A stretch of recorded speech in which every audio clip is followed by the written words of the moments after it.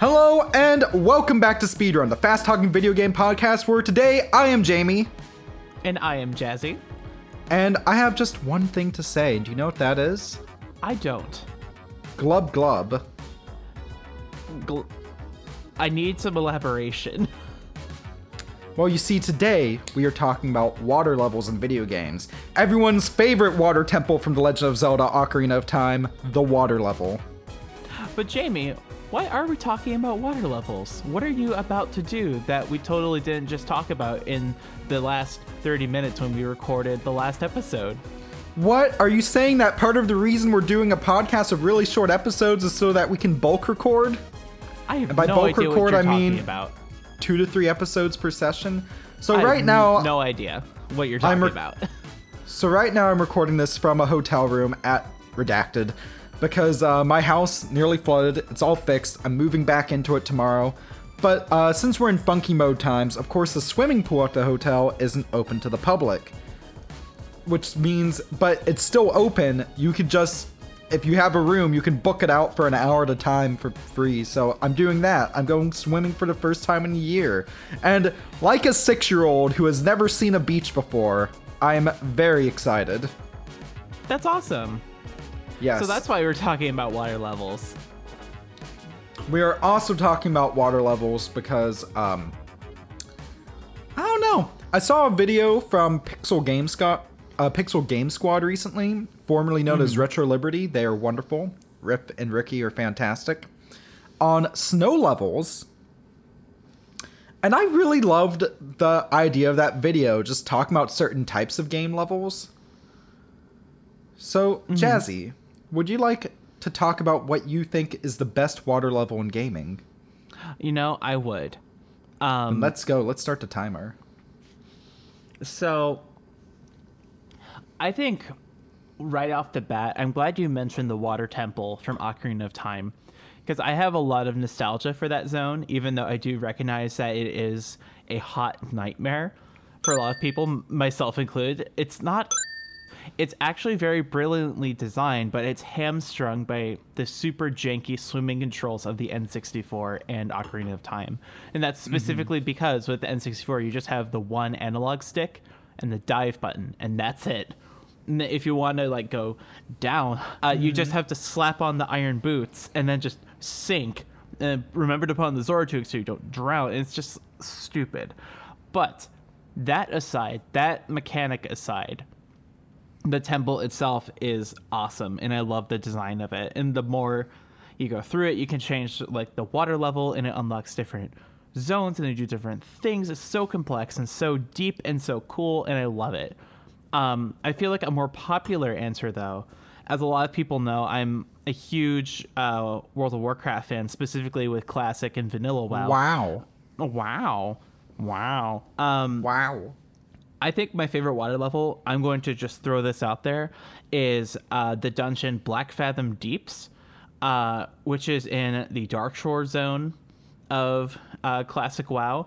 It's a fairly iconic dungeon, especially for Horde players and Night Elf players, because it is from that era specifically, because it is one of the one of the first dungeons you encounter. There's some really good quests, there's some really good loot for the level in there. And what's interesting is that in order to go through it, the whole thing is like underwater. In order to enter the dungeon, you have to swim under, you have to drop down through a temple, through like a ruined temple, into this pool, swim down through a crack, and then up into this air pocket. And then that's where the entrance is. And then when you're going through the dungeon, you have to do that again and again. And it's so cool. It's big, like water temple vibes without janky swim controls. I feel on that. I respect that. Yeah. And it's even better if you have a warlock who can cast the breathe underwater spell, which allows you to breathe underwater, who would have thought, for 10 minutes? Or if you have the Hydrocane equipped, just allows you to breathe underwater indefinitely. I think everyone who hasn't played that should go play that right now. I mean, what are you waiting for? What are you waiting for? Yeah, no, it's a really good dungeon. It's a really good level. Highly recommend. I just highly recommend Classic WoW in general because it's a really, it's just a very solid video game at the end of the day, besides it being just good and everything. Yeah, that's my vote for favorite water level. Okay, so as you might have guessed by me having covered a lot from this particular series on YouTube, I like Mega Man. Uh-huh. And you I know thought how you were a Sonic tuber. Get out. I'm sorry. But damn, I made that peak slightly. But It sounded fine on my end, don't worry. Mega Man is really interesting because usually in a water level the physics change a bit, you know. Most often it's, you know, makes it a little, I guess, you know, you move a little sluggishly, you have to swim and stuff. So Mega Man changes the physics, yeah, but basically says F it to real life physics.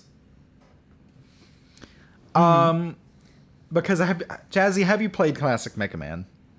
I have played classic Mega Man. I think, even though I think Mega Man 2 is underrated, or not underrated, I think it's overrated. I think there are better Mega Man games out there. Bubble Man stage from Mega Man 2 is the perfect water level. Mm-hmm. Because in Mega Man, instead of things getting sluggish and having to swim and stuff, unless you're playing Mega Man 8 for some reason, in most Mega Man games, they just give you space physics. Which means you just jump really dang far. The game still plays at normal speed and stuff. You just jump really high and really far. Huh. And Bubble Man That's really stage interesting. especially is really good at this because there's actually a puzzle. Not a puzzle, but there's like this corridor where there's like these Metroid-looking enemies falling down from the top of the stage. And you're having to weave through these instant death spikes. Doing some very careful platforming. But because of how the jump physics are underwater, yeah, it's tough the first couple of times you do it. But once you get the hang of it, it is absolutely sublime. It is so good. What I'm saying is water levels are best when they don't behave like you expect them to behave, if that makes sense. So, like the water levels from the NES Super Mario games?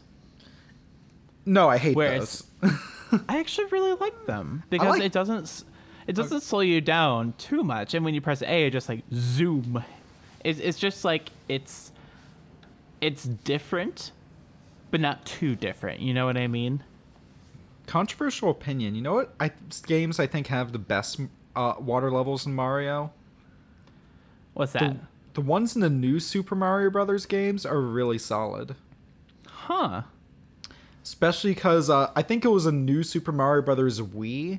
If you get an ice flower underwater and you can use it to freeze the bloopers, and then you can go up to the top of the stage and use them as platforms. Oh, that's pretty smart. Now, actually, talking about Sonic, I'd argue that Sonic has some of the worst water levels in gaming. I think Labyrinth Zone in Sonic 1 isn't just the worst zone in Sonic, like, period, but also probably one of the worst water levels in gaming history, if not the worst. That's a very controversial opinion. I can hear this is the sound of the comments section filling up with comments right now. Let's make a game that's all about speed and flow. More so about maintaining flow than raw speed, but that's another controversial Sonic take. And then let's make a zone that's just slow platforming. And you move like you're wading through molasses, and it's just not fun. And the only good thing is the music, except that's better in the Master System version. Now, as someone who did not grow up with Sonic and only in recent history has like tried the Genesis Sonic games. But Reggie was so he made Sega Genesis. Sega Genesis. I was unaware with how hard the Genesis chugs, especially on some of the Sonic levels, like in Sonic 1 and 2. The poor thing just chugs so hard. It's just like you'll jump and it slows down to like a quarter speed, and it's just like, oh, Sonic, and then you hear the music slow down, and then speeds back up, and it's like, I'm just imagining that while also in a water level, and that just gives me just a hernia thinking about it. Do you know the Sonic Genesis port on the Game Boy Advance? Oh, The Labyrinth Zone is basically unplayable in that version, as far as I'm concerned. just because of the chug. Yeah. That said, Oh, we're no. supposed to be talking about good water levels. Sonic Colors, my favorite 3D Sonic game. There is goodness, what's the water level called there? Sonic Colors. What? Aquarium Park, that's what it's called. So in that one, they decide to make it where Sonic can actually swim. Mm-hmm. But his swimming, instead of like him actually swimming, is him just spin dashing really quickly through the water. And it's That's fair. actually really fun.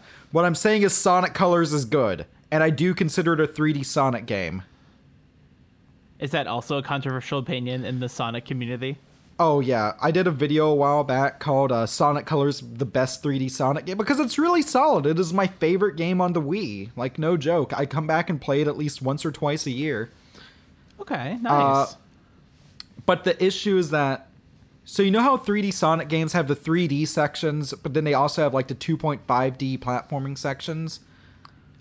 I'm going to say yes, because the only 3D Sonic games I've experience with are the Adventure series and Heroes.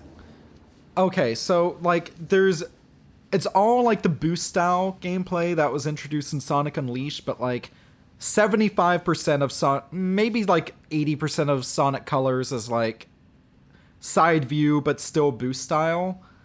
Mm-hmm. But it's still presented in the same style as like Sonic Unleashed and the later Sonic generations. And there still are 3D levels and 3D sections. So I consider it a 3D Sonic game because it's not presented like a classic Sonic game, right? Yeah.